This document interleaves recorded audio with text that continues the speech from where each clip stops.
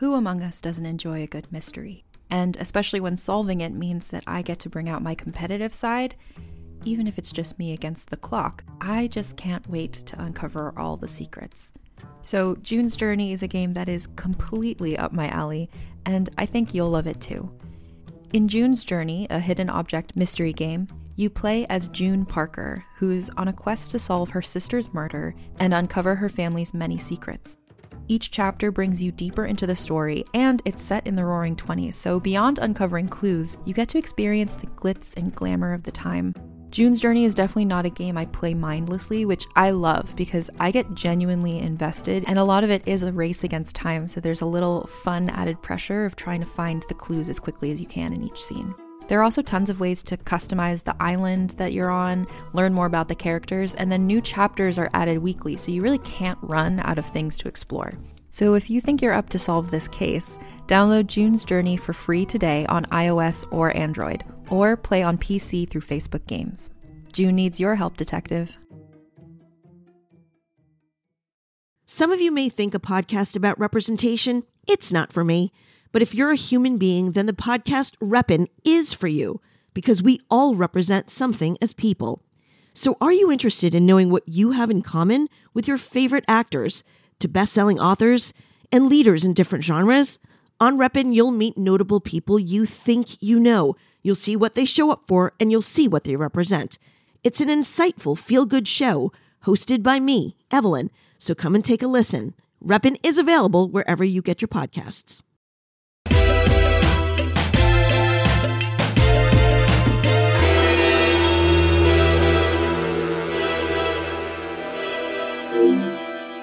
Beyond, and hello everyone, my name is Jonathan Dornbush, and this is Podcast Beyond, IGN's weekly PlayStation show covering all the latest and greatest in the world of PlayStation.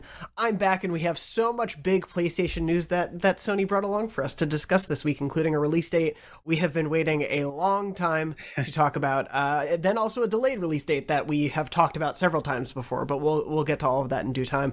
I'm joined this week by Brian Altana. Hello and beyond. Beyond, good to see you, Brian. And also joined this week by Mark Medina.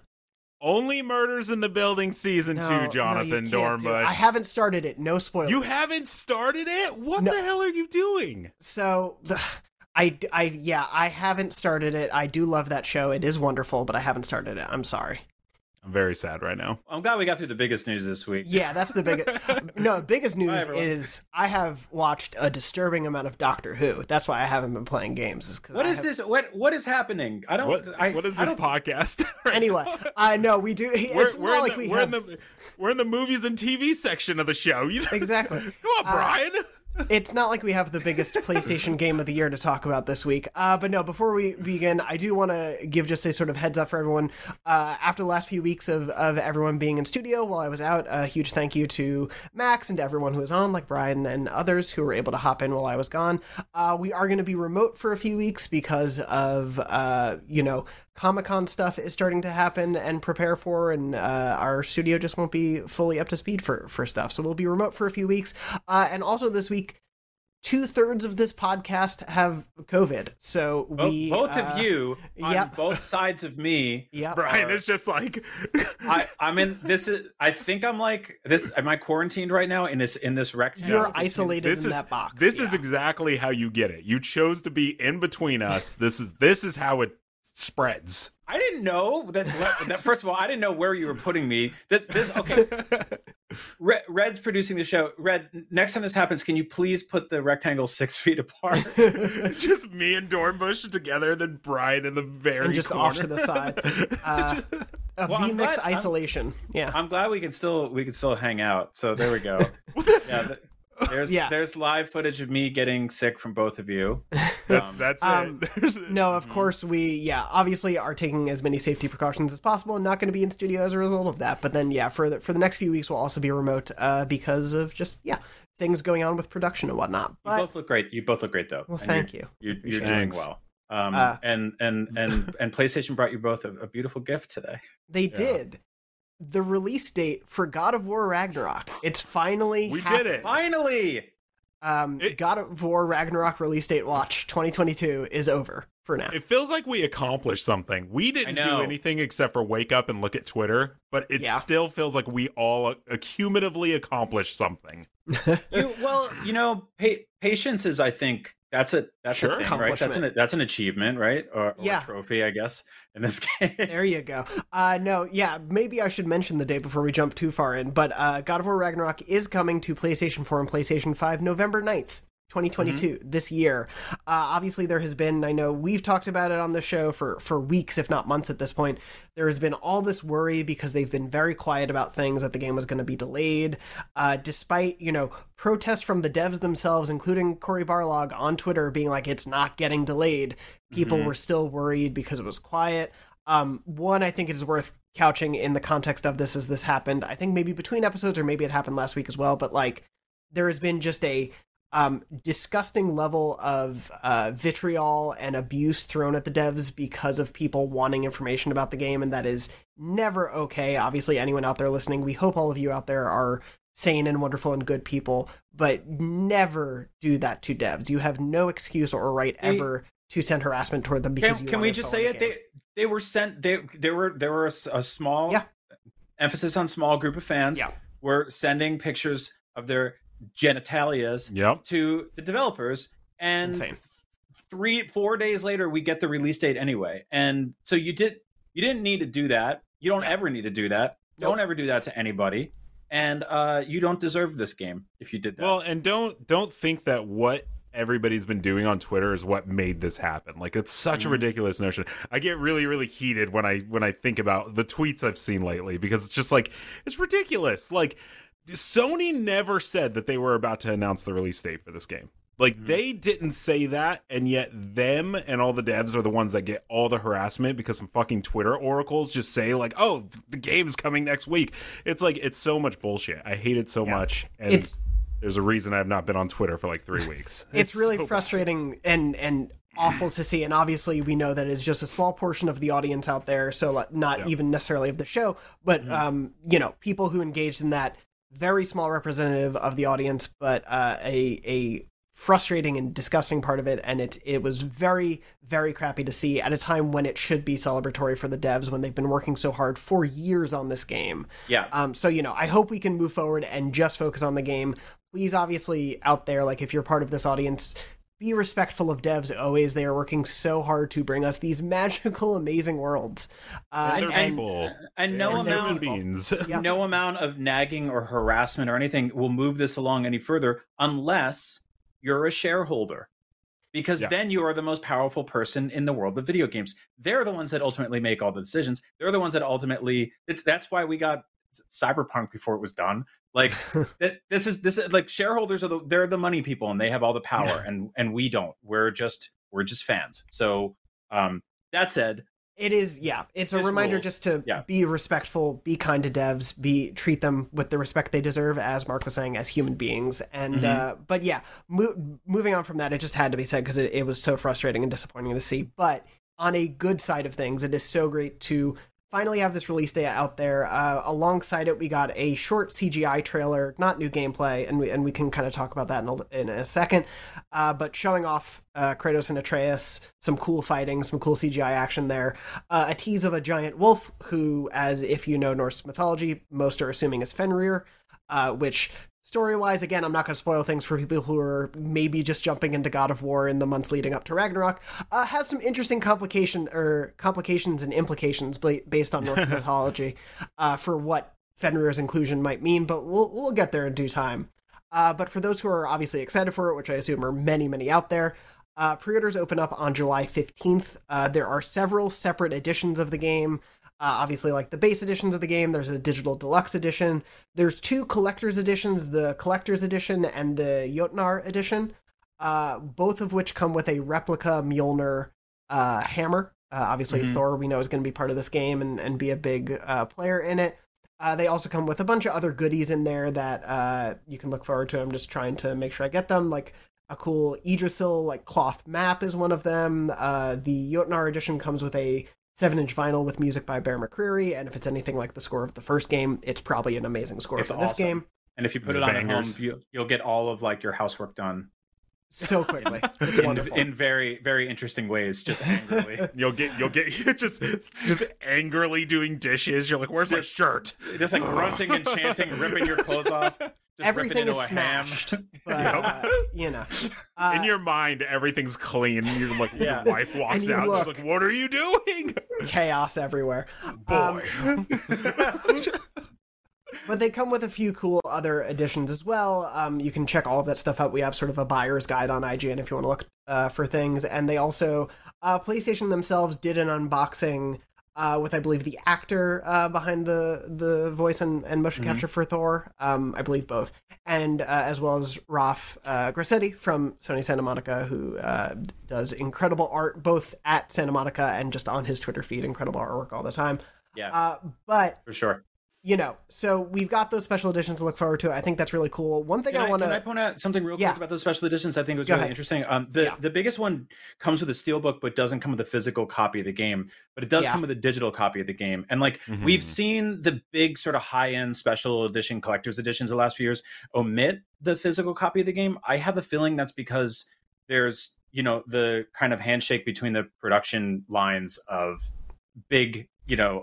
statues and all that other fun stuff, or in this case, an axe, and the discs that go gold that have to be shipped out separately and done in separate places are just happening at different places at different times, and this pares down on leaks and stuff like that. So I think if you do get this early, if a realtor, not a realtor, if you're going to buy a house, if you're going to buy a house and you see one of these in there and you steal it, the game code probably won't work for you until the game officially unlocks. Whereas a disc, you'd probably be able to play immediately, right? So I see that a lot. So if you do buy the big one, you will get a steelbook, but you will have to still, if you want a physical version of the game to put in that case, you'll have to buy that separately or redeem the code and then just hope no one ever looks in that steelbook. And you and I will keep that a secret. It's a weird trend, and I think a bummer of a trend for people who are the physical collectors, like the people who are buying it to have that nice physical display case and to be able to have that disc. And obviously people feel very strongly, if they're physical collectors, about having that disc, especially with the way, digital media can be so ephemeral. So it's a weird trend and always a bummer to see, but I think you're right. I do think a big part of it, other than also potentially probably getting people to double down and buy a game twice, is because, they can put this box together months in advance in a way that they can't until the disc is done. And discs, have to wait for the game to go gold.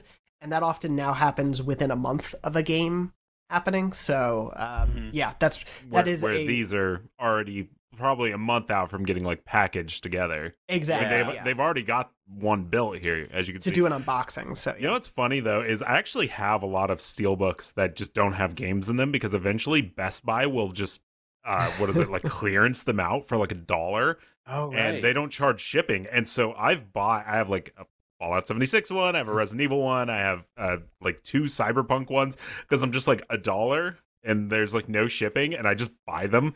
So it works out for me. I'll probably eventually get this steel case. Yeah, it's always a nice case. I have the original God of War's case, and it is beautiful. One thing I do want to mention off of this, because obviously, as I said, we didn't get a lot of gameplay, and I do kind of want to talk about expectations for the game going forward. But for me, the hammer being a big part of this collector's edition, not only do I think, we're going to probably have Thor be a big prominent person. I don't think he's going to just show up for 2 minutes, but we're going to get to hold Mjolnir, right? That's going to be a weapon you get, right? I hope so, yeah. That's what my feeling is. Yeah, I mean, if you can only hold it by buying the big box version, then that's kind of a letdown. But I do think that that's going to be, there were items or weapons that they held back from fans and the press in the last game, which I guess can we talk about? I mean, at this point, I would. I guess literally light on the screen. Spoilers. They were on the screen. Yeah, but anyway, I think that I think Kratos will get his hands on a lot of this stuff. I don't know about the dice. We'll see. But, I mean, there might be a dice minigame. You just never know. Yeah. In a world where I'm what are the dice for? Yeah, there's probably some sort of minigame. Horizon ended up putting a minigame in their game, so it could be. That seems to be the trend. I do remember in the last game, we were all in office because it was in the before times in 2018, and I remember when I got the weapon. Are we really doing that? We still feel like we're I know. Yeah, it still feels weird because I feel like so many people are going to be playing this game for the first time now. I remember we used to have capture bays in our office, and I just like locked myself in one of those because I was like, if any of my coworkers who are not playing the game yet even see my screen, they're going to get this huge thing spoiled for them. And I kind of expect this to kind of be the same way, where it's like, they're going to kind of like hint at it a few times, and then eventually it's like, boom, you get Thor's hammer and it's going to be insane. But that's just speculation. We don't know for sure. No, we don't know but it fits so perfectly. I think like you have the Leviathan axe of ice, you have another weapon of another element. Mjolnir would be lightning, and of course like you have the Leviathan axe, which already comes back to you. That is a key thing that we all like think about with Mjolnir now, as you throw it and it comes back to you. So it's kind of already built into the game.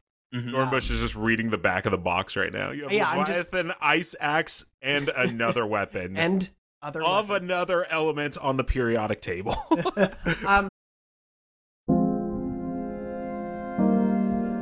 You've probably heard the name Mary, Queen of Scots, and maybe you know the importance of her legacy to the British monarchy. But how much do you know about her life and what she was really like? For instance, did you know that she preferred to have her eggs scrambled, or that giving gifts was her love language? In my podcast, Vulgar History, we'll be talking about all that and more during an 8-part mini-series about the fascinating life of Mary, Queen of Scots. Vulgar History is a feminist women's history comedy podcast where we don't shy away from the messy, complicated lives of women from the olden times. Particularly with women in history, it's easier to use broad strokes to portray who they were, and it's like we forget they probably also had messy lives, complicated relationships, and maybe things weren't as black and white as they might seem in a textbook. But I'm dedicated to sharing the sides of the stories we don't always hear, and each episode is supported by rigorous historical research. Turns out there's really something about Mary, Queen of Scots. So be sure to tune into my series about Mary, Queen of Scots, and check out the other incredible women I've talked about while you're there. You can listen and subscribe to Vulgar History wherever you get your podcasts, and learn more at vulgarhistory.com.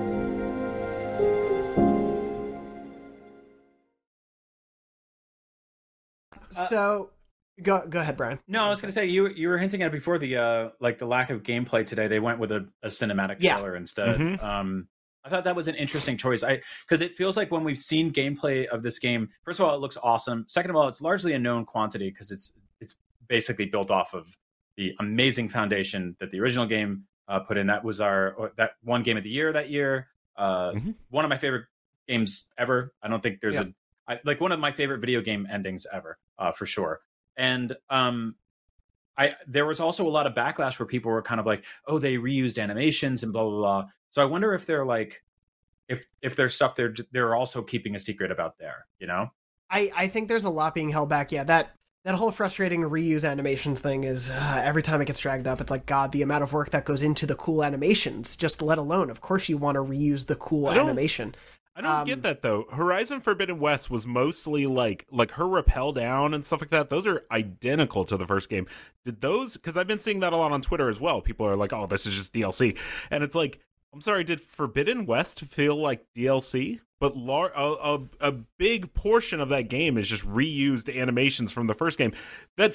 You want them to fully rebuild the game every single time there's like a sequel? Like, that doesn't make sense. Yeah. Mark, tomorrow when you wake up and you go get Starbucks, I want you to do like a completely different walk cycle, and then when you pay for it, you got to get like all crazy with your arms, and then drink it differently than you ever have. Drive my car there backwards. Yeah, every movement every day should be brand new. Complain that the employees look the same as they did the day before. It's the same models being used in store. Oh God! Are they ever going to update these aprons? Exactly. Yeah, it's a very weird thing, but I think like from what we've seen, the game looks beautiful. I think the puddles, the puddle. Oh my God! I think part of the reason they held back the gameplay was like because the release date was enough here.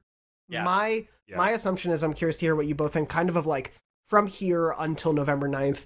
What else are we going to get of the game? Because I agree. I think they're going to hold a lot back. I think they're going to be very secretive because I think they want people to be excited. And like you said, it's a known quantity. I think we get a state of play. I think we get there's going to 15-minute gameplay thing. And that's other than maybe one other like launch trailer. I don't think we're going to get a ton more. No, we'll get a state of play. This has become par for the course for them for their big, AAA flagship titles at this point. Nice mug, Dornbush. Thank you. Again? It's from 2018 God of War. Look at that. Yeah, the Kratos symbol. Oh, nice. For those He's got the gold God of War mug. I think we'll absolutely get a state of play. And what sucks is like I don't know if I want to look at a lot of it. I know.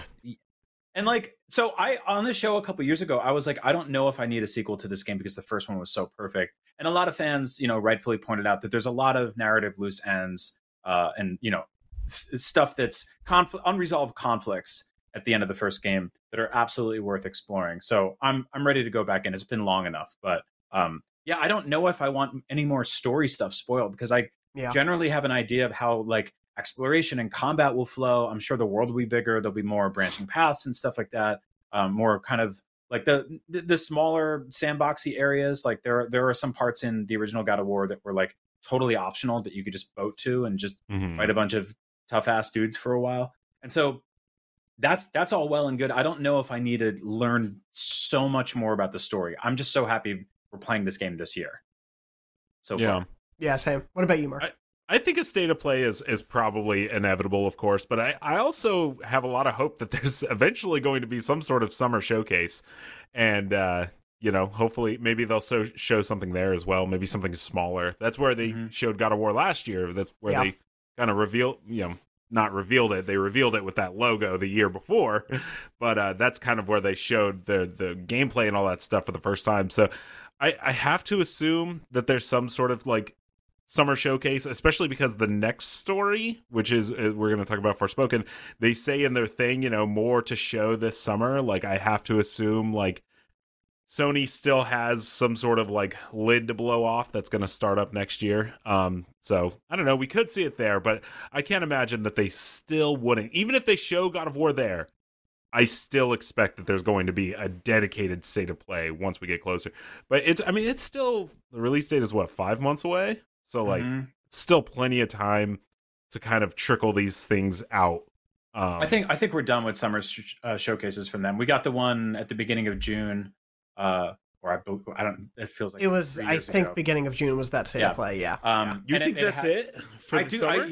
I think so. Yeah. I mean, they had some first party stuff in there. They had some great third party stuff. Like that was an awesome show. So, I think with that, and they'll also they're notorious nowadays for just like for every state of play they do. There's like 5 unceremonious blog posts that just drop a ton of information on a random, Wednesday morning at 6 a.m.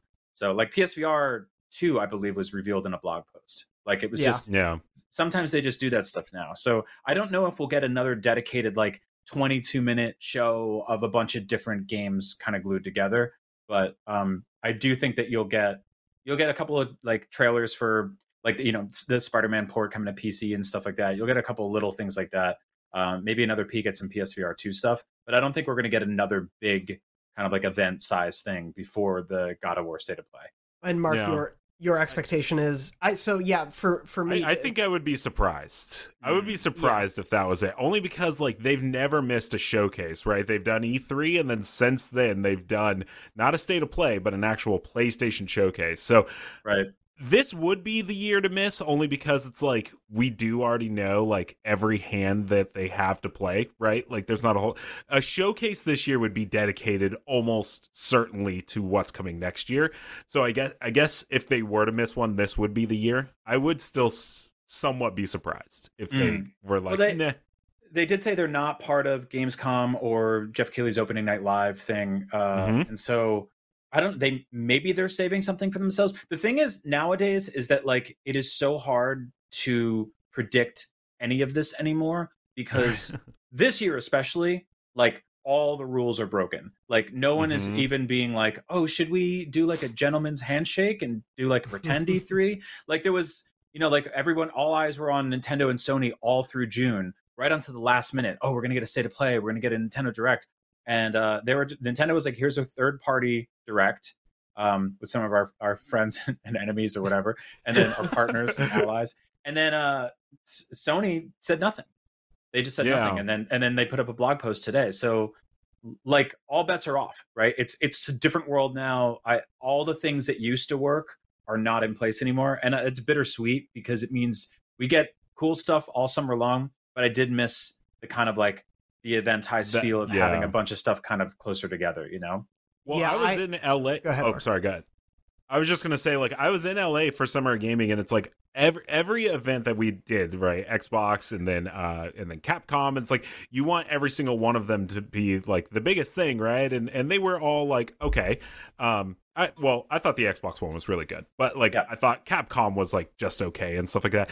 And then Square Enix is like, hey, we're going to do like a 10-minute show. And that ended up being my favorite showcase of the entire summer so far, only because I'm a huge Final Fantasy fan. So to be able to see Crisis Core and Remake 2 and all that stuff. And so it's like, I agree with you when you say like, there are just no more rules anymore, because it's like Yubi announced one for September yesterday. Right. Like it's all over the place. That's the weird thing is, and also it's that funny thing of, I think of September as fall, but technically most of it is still summer until the end of it. So they have been doing... when you're in school in September, you're not like, it's summer. Exactly. This sucks. Summer is when I'm not at school. Yeah. I like, if they're going to do a showcase, I think September is the most likely, because that's when they've been doing their big ones the last couple years. And it can be one that's very forward looking. It can be one that has a last minute, Last of Us Part 1 is out.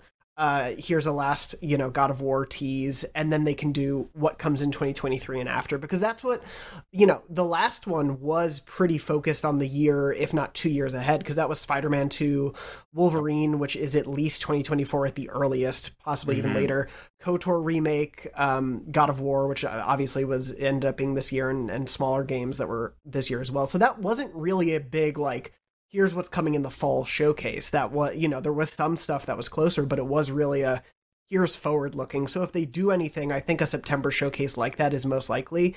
But I also do agree, Brian, like it's kind of the thing that we've lived by at this point is there are no rules. Like just because Sony did that the last 2 years doesn't mean they will for sure. It's the most likely because that's just kind of what they've said as their expectation. But who knows? They do also have to start showing PSVR 2 at some point, presumably if that's early next year. They got to start rolling that out. Does that get as part of a showcase? Does that get its own dedicated thing?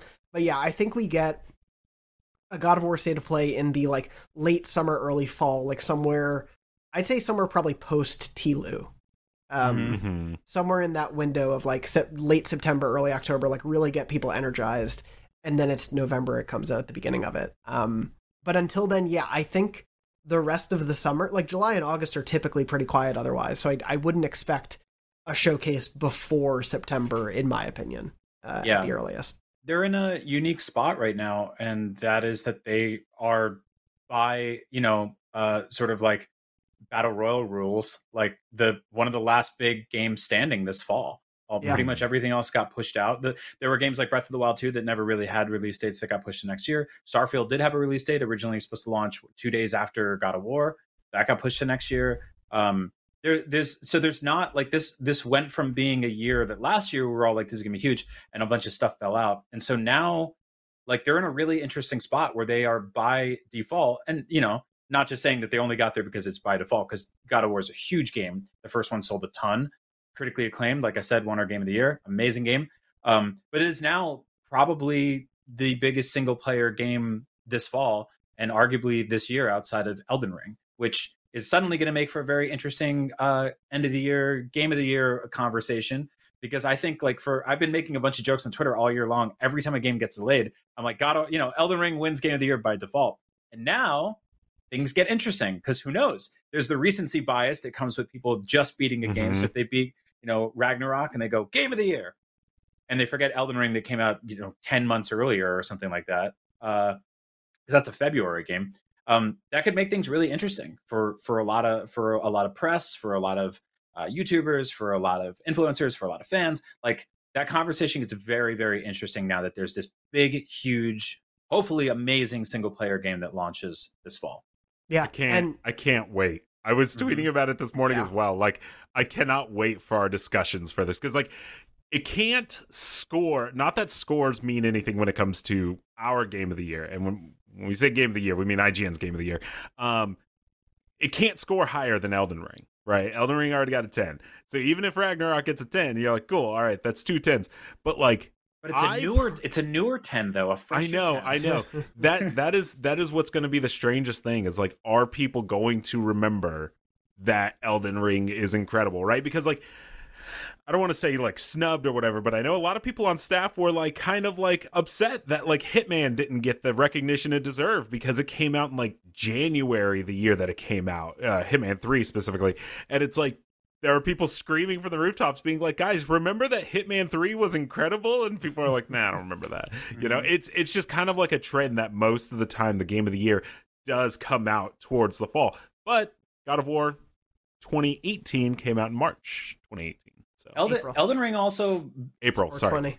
Yeah, 20. Elden Ring also, you know, Elden Ring beats your ass by design, and so a lot of people don't like. I love that, but a lot of people are like, I don't. When I sit down after like working 100 hours this week, or I'm tired or whatever, I don't want a game where I just have to fight, you know, Malekith the undead breath fart or whatever. The cursed punish. Put some respect on that breath fart. And I love all that, right? Like, and so, but I know that there are a lot of people out there that are just like, cool, awesome, looks great, not for me. Whereas God of War, I think like you'll be able to drop that game if you're like a fan and you're just tired and you just want to play through the story. You'll be able to experience that.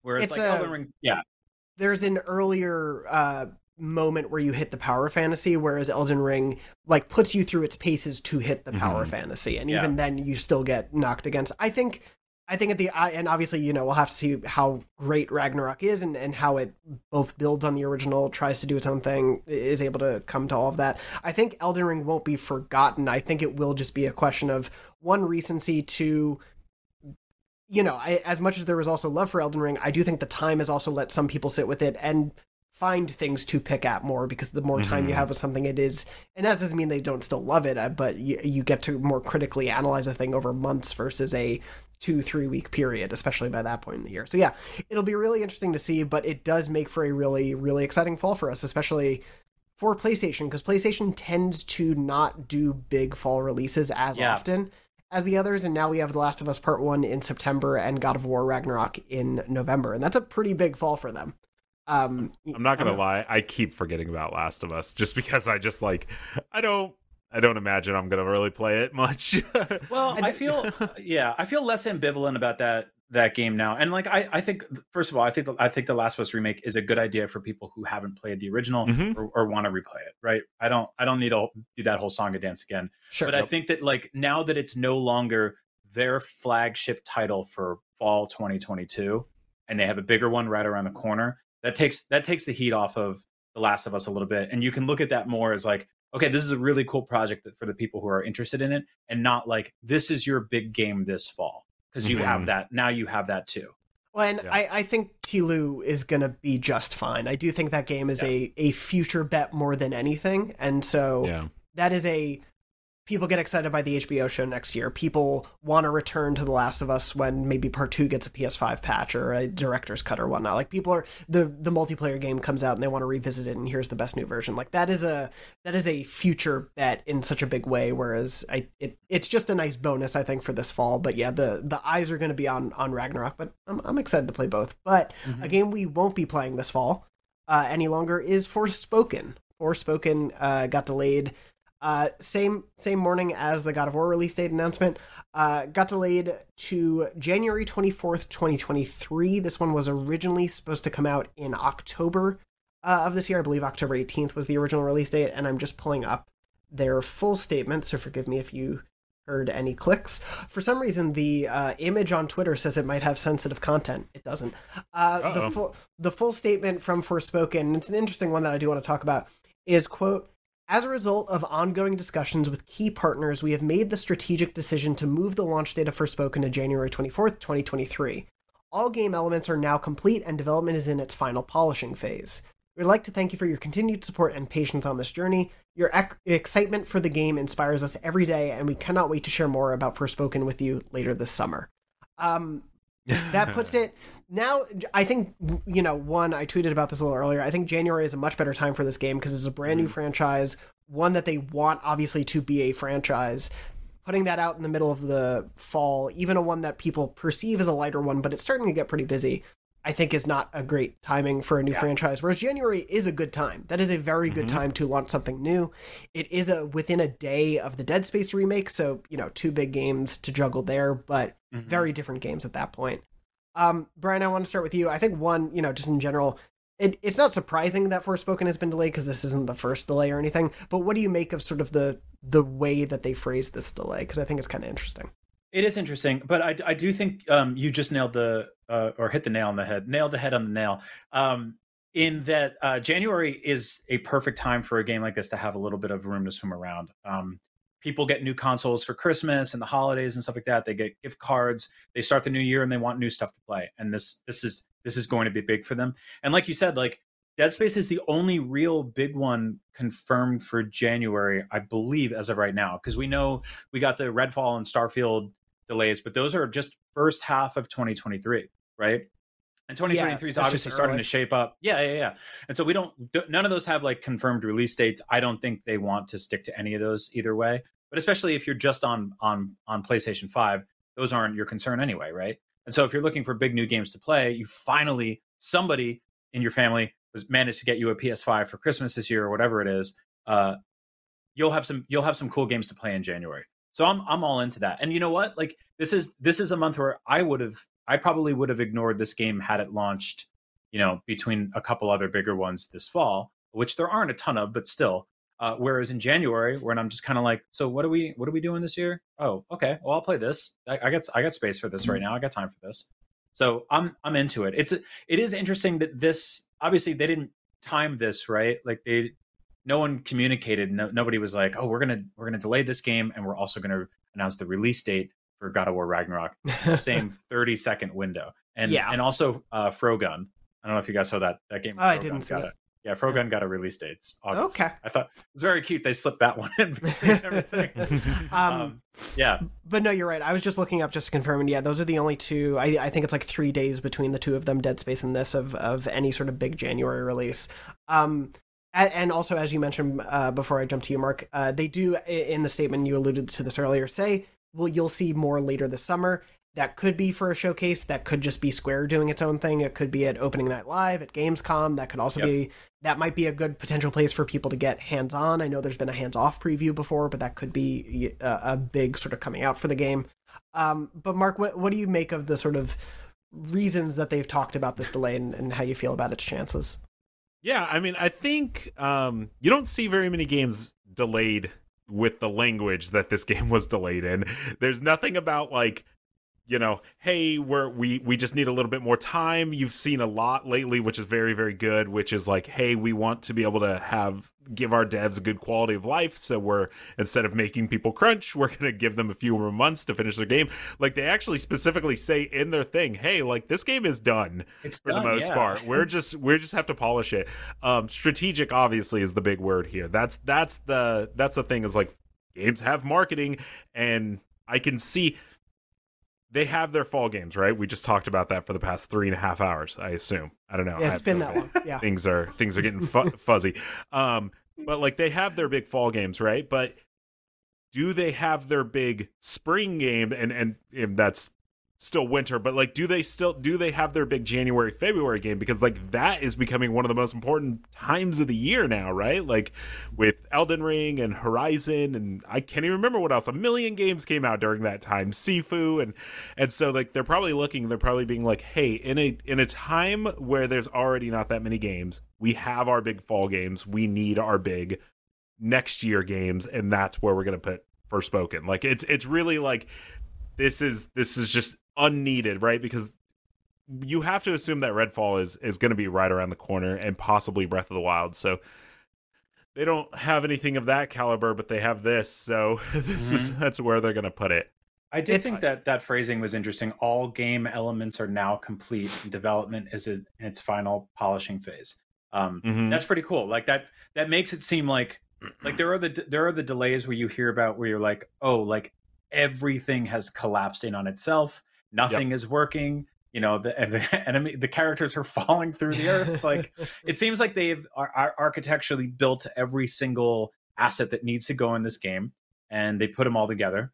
And now they're just making sure that it's not a glitchy mess, which is like that's a good kind of delay. And I like that line too about like they're inspired by the excitement of the fans. Like that powers them every day. It's really cool. So yeah, it's a 3-month addition to polish, which is stuff, we'd probably see patches after the fact happen. They get to help solve this stuff before launch. And yeah, like Mark, to your point, they'll need stuff in the spring. Square and Sony both have like very busy falls. Again, even if we kind of talk about like I think the perception of a light fall, like Square has planned for the end of 2022 as of now at least 5 games on the docket, including for PlayStation. Like Valkyrie Elysium is coming in September. There's the Diafeld Chronicle, which is still set for this year. There's a couple other games that I'm blanking Crisis on just Core. for the moment. Crisis Core this winter as well, and then a few other things both on PlayStation and elsewhere. So Square has a busy fall to already plan things for. And then on the PlayStation side, TLU is going to get so much of their love for September, God of War in November, and then if they both hit still this year, PlayStation, as far as we know because of their investor docs, is also seeing Hogwarts Legacy and Avatar Frontiers of Pandora as 2 big upcoming third-party games that they're kind of putting their marketing muscle behind. So that's, that is 4 massive games potentially for PlayStation to juggle in a 3-month period. This is a brand new franchise. It's not attached to anything that's well known. It is a bit of a risk. It has sort of had an up and down cycle of promotion. Putting that in January when people are hungry for a new thing, like you were saying, Brian, way better chance of success than middle of October. Yeah, No, go for it. I was just going to say, I'll never forget, and nobody will ever forget, Titanfall 2, right? Like coming out between Battlefield and that year's Battlefield and that year's Call of Duty. It came out, it was like 3 weeks in a row, and Titanfall just, will always be remembered as the game that was just kind of like there. And, Respawn has already said, like, they've said, like, it sucks that kind of happened, right? Like that they weren't able to delay out of that window. And, being in media as long as we've all been, like you kind of see like the market share games get just at our website by themselves, right? Like I help run the gameplay team. And when I think about how big Elden Ring was and how big, like Horizon was, games like Tiny Tina's Wonderlands and stuff like that, we just completely skipped. That's a game I would kill to come out right now. Because it would give us, it would get so much like press behind it, right? Because like there's nothing else competing with it. Like Stray is just going to be the biggest game ever, right? Like that's all anyone's going to be playing this month. That and the Bear Cafe game. But it's like if you can take a big game like Forspoken, like exactly what Brian's saying is like something you may not have played, right? And now you'll play it because in January you'll have nothing else to play. Like I would love for it to be just more spread out like that all the time. Well, there's this like weird game of chicken with different publishers, and I don't, everybody starts the year sort of understanding where things are going to land. Call of Duty has always been the big one you want to avoid in the fall, right? Battlefield occasionally, but for the most part, this year has been like very surprising in that regard because I don't think anyone would have predicted a few years ago, finishing up Dark Souls 3 that like or Sekiro that like the game that studio would make after would go on to become one of the biggest hits of the decade in video games, the biggest hit that studio's ever made by far, and probably changing the course of what they're going to work on for years to come. And so like no one could have predicted any of that. And I think also when you look at like even now, like you Google 2020 or 2023 release dates, right, and you look at everything for each month, most of those are going to move, or a bunch of those are going to move. Just the same way when you started the year in January and you're like, here's what's happening this year.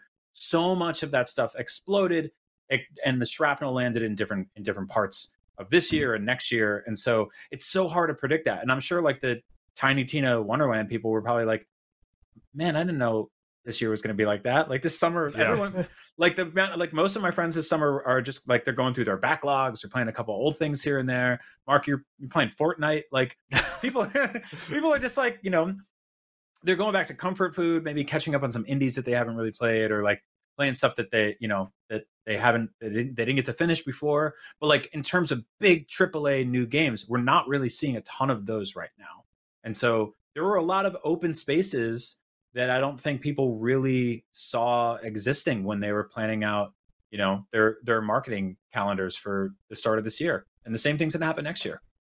Yeah. I feel like next year is going to be insane. Yeah. I mean, I feel like we say that every year now. It's like, ooh, but next year, guys, is going to be big. But next year probably is going to be pretty big.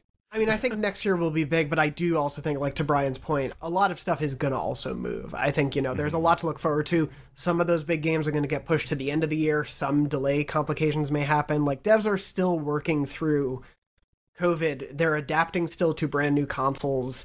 And just general development is a very tough thing to, contend with in a normal situation. So I think we're going to continue to see delays. I think it is going to be a big year, but I think we'll see some stuff push. And then there's also always the surprises. I started this year not expecting that Ollie Ollie World was going to be one of my favorite games of this year, but it is. And then there's awesome indies that pop up throughout the year, like Sifu and Stray. And then we've got Rollerdrome next month and Season coming up in the fall. Oh, you know what? I said I wasn't going to do. I said I wasn't going to do one of the what we're playing right now, but you're opening the door. I forgot. Oh, no. Neon White is it's awesome. Sorry, that's the second time I've cussed on this podcast. It's COVID talk. That's the COVID cussing. Neon White is awesome. If people aren't playing that game, you should play it. Mainly because I love speedrunning, but holy smokes, that game is so much fun. I do want to get to that one at some point. But yeah, it helps to be able to get small games. Speaking of small games, my favorite game actually of last year, Inscription, was recently rated for PlayStation. And if you didn't play Inscription because it was only on PC and it comes to console, play Inscription. Do not read a thing about it. Just go play it. I've still never played that game. Don't look up anything about it and just go play it. Don't play it. Don't play it.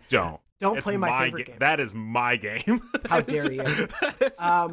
But no, yeah, we'll see what happens. This year it's Star Ocean, Crisis Core, Valkyrie Elysium, and DFL Chronicle are all PlayStation stuff happening, or Square Enix stuff happening that are all releasing on PlayStation. So, and Brian mentioned Call of Duty. Call of Duty is usually Sony market aligned as well. Yeah.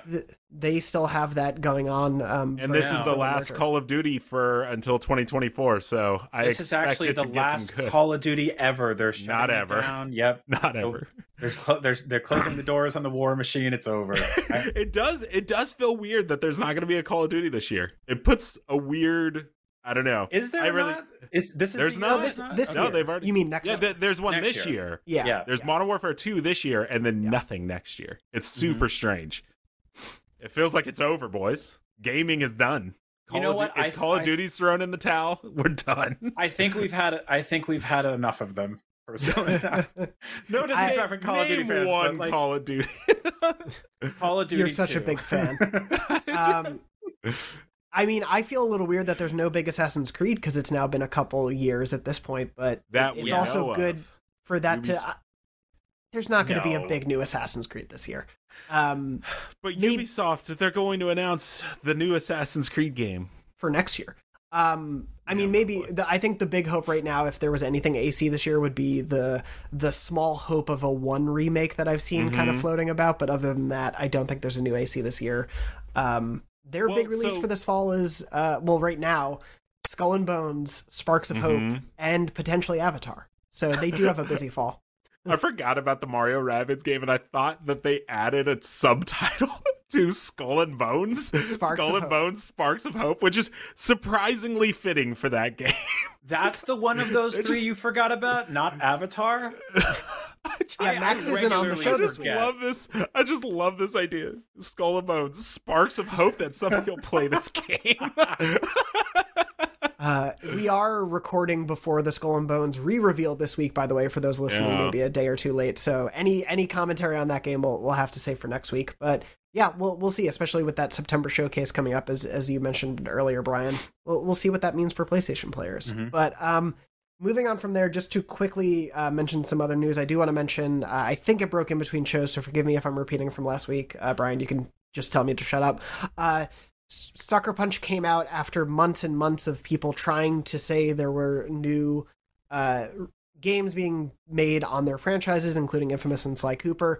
Nothing ever official from PlayStation, but that didn't stop, as we've said, hope and rumors spreading because people love those series. Sparks of Hope. New Sparks of Hopes, yeah. New Skull and Bones from spreading for people in the fandoms. But infectious. Sucker Punch came out with a blog post kind of talking about some of their legacy games and how they're keeping support on some of those servers and kind of expectations for that stuff. But in it, they also confirmed to kind of quell any expectations that there are no Infamous or Sly Cooper games in development with them or other studios as of this time. You know, as they say never. We could see these series come back. I think any IP that is well known ever has a chance of being revived at some point by a media conglomerate, because that's just how entertainment works these days. But for now, don't expect one.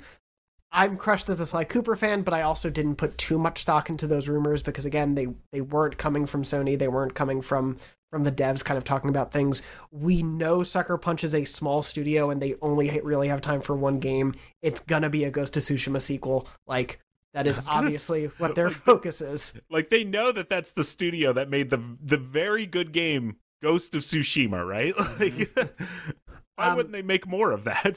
the biggest selling new IP for Sony, I think, of the PS4 generation, did huge. They're making a movie. That's going to be what they're focused on. Other studios are not working on those games as well at the moment. It's a bummer, I think, but I think it is better for it to be out there for people to stop sort of this rumor mongering from happening, to stop that stuff from spreading. So don't expect that stuff anytime soon. Don't expect a surprise. And if it happens, then you get to be delighted. And that's kind of the best way to approach these things. I really, really loved Infamous Second Son. I loved playing that when it first came out, like, and the PS4 still had that new car smell. Like, I loved all of that so much. Ghost of Tsushima is one of my favorite games ever made. And so I'm happy to get another sequel to that. Like, if you look at, like, just based on the numbers, the amount of Sly Cooper games we've gotten, the amount of Infamous games we've gotten, and the amount of Ghost of Tsushima games we've gotten, it's okay if they, like, kind of level those playing fields a little bit. But I do like that they we're never ever making those things again. Like, they basically said, you know, never say never, there's a chance. So ideally a really cool thing would be, you know, that's the sequel to Ghost blows up like the first one did.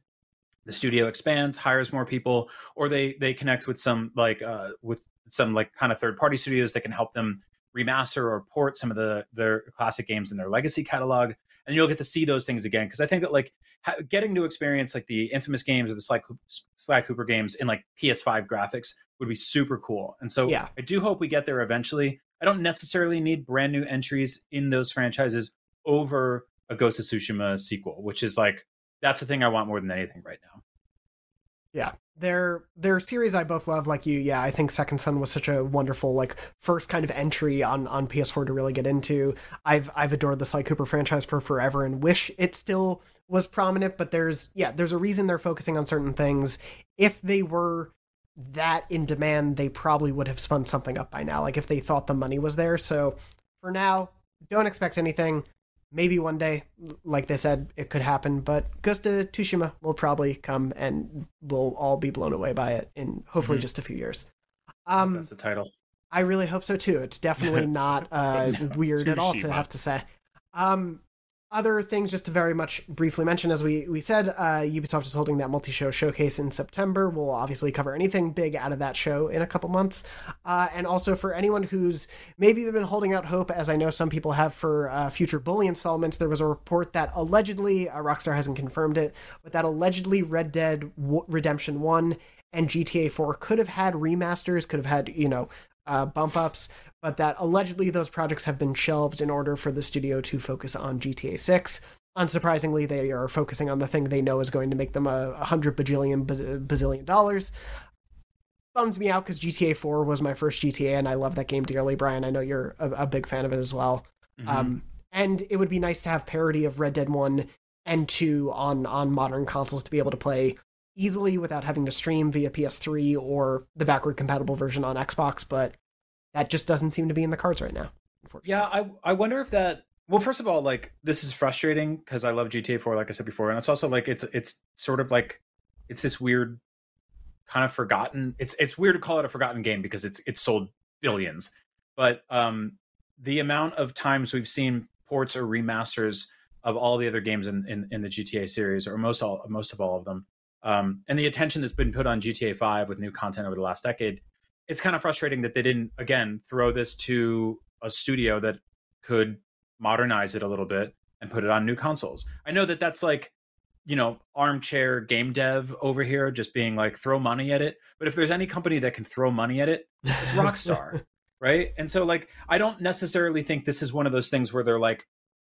they're taking all of their resources and they're funneling directly into GTA 6. Like this, to me, there isn't a universe where a port of GTA 4 or a remaster detracted from the content that could go into 6, right? That said, the remasters we got of the GTA trilogy were like notoriously kind of shoddy right out of the gate, and they did like fix them up a little bit, but they ended up, and this is gross, but they ended up selling a ton anyway.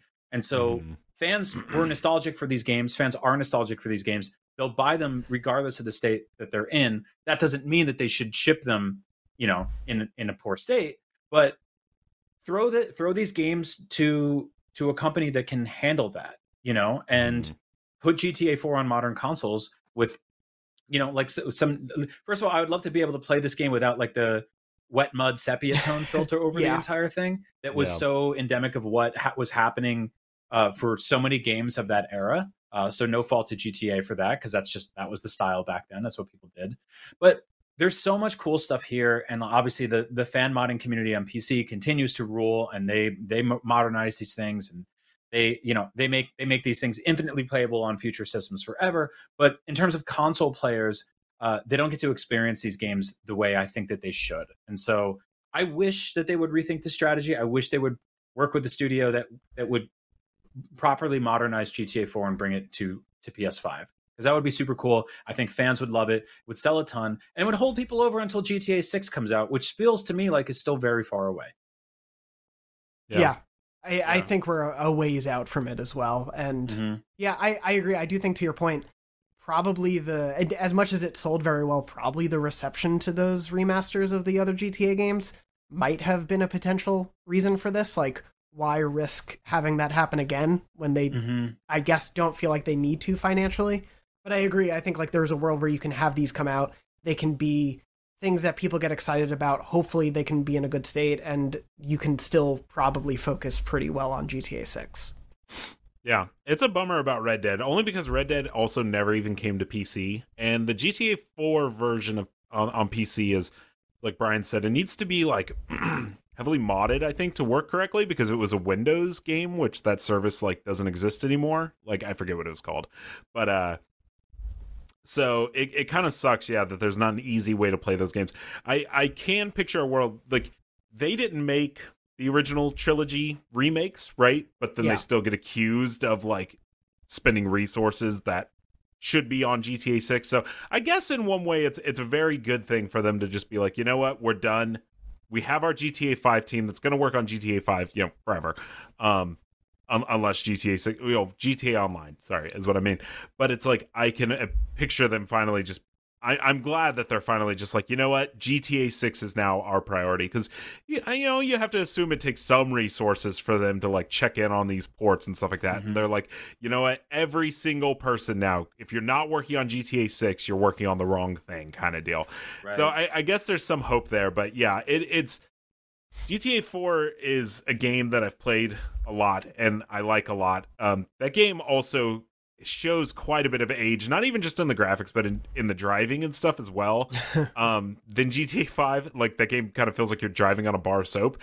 So I'm curious if that's something that they'd want to address, and that's why. But I don't know. I'm really sad about Red Dead, because Red Dead just is like, it spawned this huge, nobody remembers Red Dead Revolver. Red Dead Redemption is the game that, is what makes people Red Dead fans now, and like, it kind of sucks that the game, it didn't even get a PC port. That kind of sucks. That is weird. But, yeah, I mean, I maintain that, like, if there was a couple of like different quality of life stuff in Red Dead Redemption 2, that they could have made a game that I think connected with just an even grander audience that it did. We talked about God of War before. God of War beat Red Dead in pretty much most major Game of the Year categories. These both came out in 2018, right?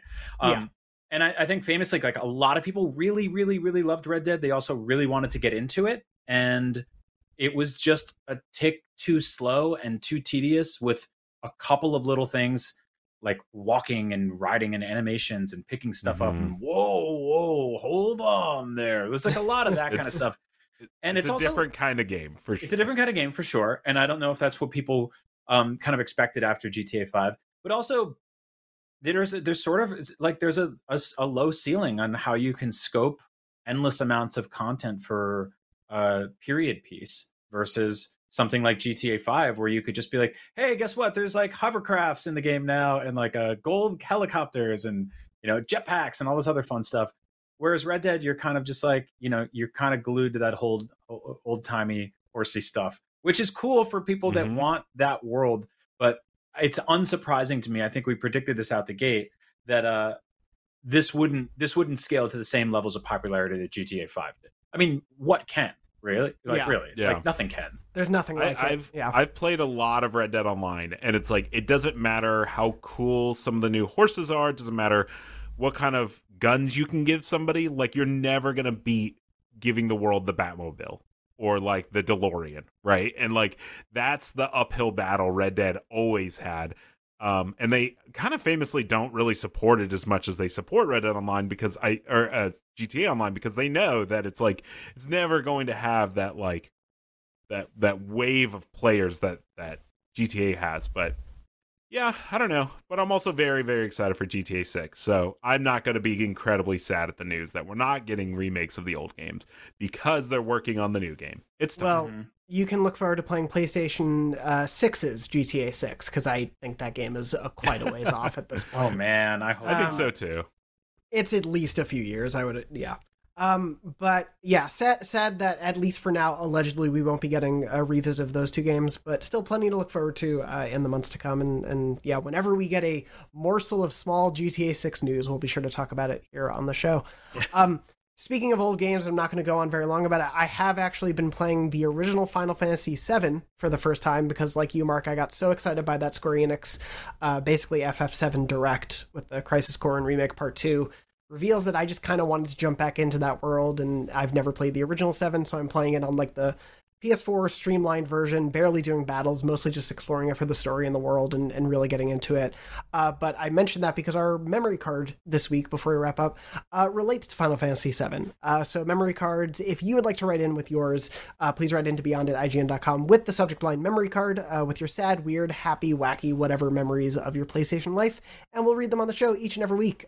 This one comes from Brian, different Brian than the one on the show, I think. Brian, you wrote to us? That's so cool, there's no other way to get in touch with you guys. I just had to...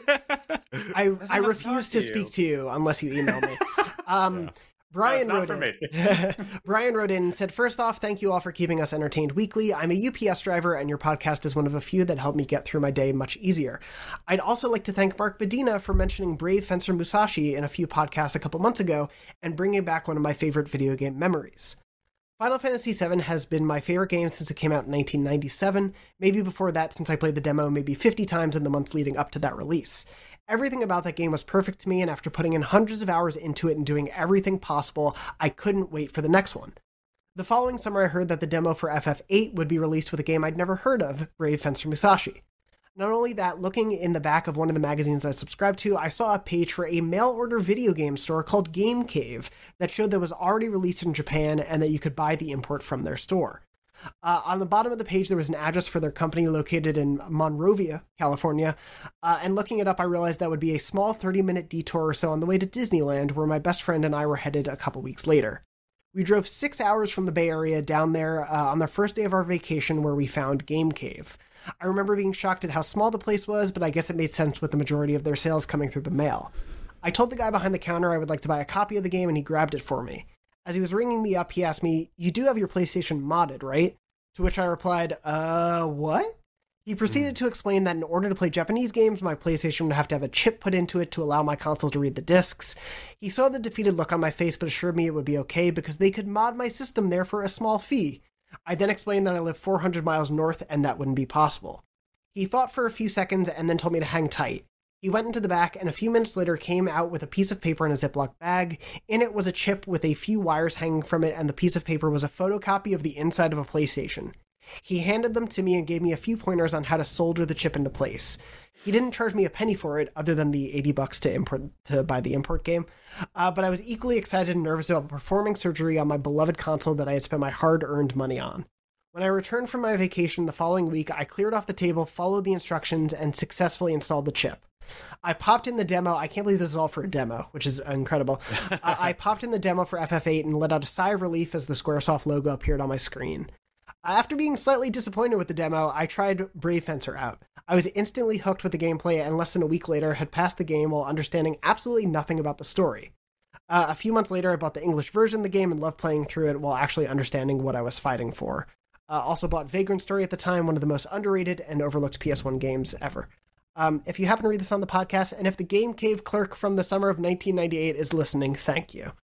And Brian, thank you for writing in. I'm glad that all worked out for you. I have never done any sort of surgery on any of my consoles. I know a lot of people kind of first did something close to that with the hard drives for the PS5. Like, that's, I think, the closest a lot of people have come to. Which is recently. like the easiest thing ever. Exactly.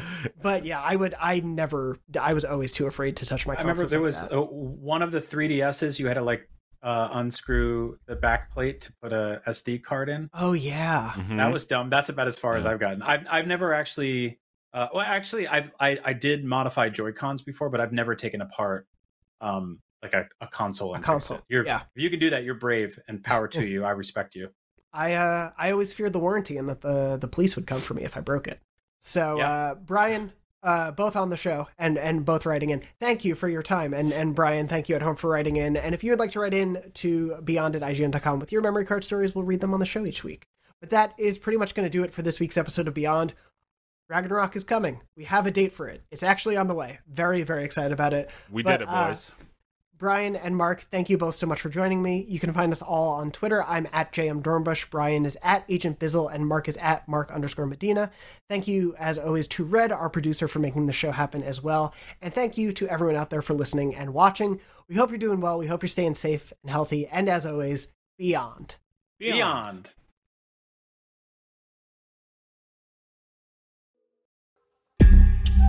Hey, it's Mae Whitman, and I play Frankie in the new Realm podcast, The Sisters.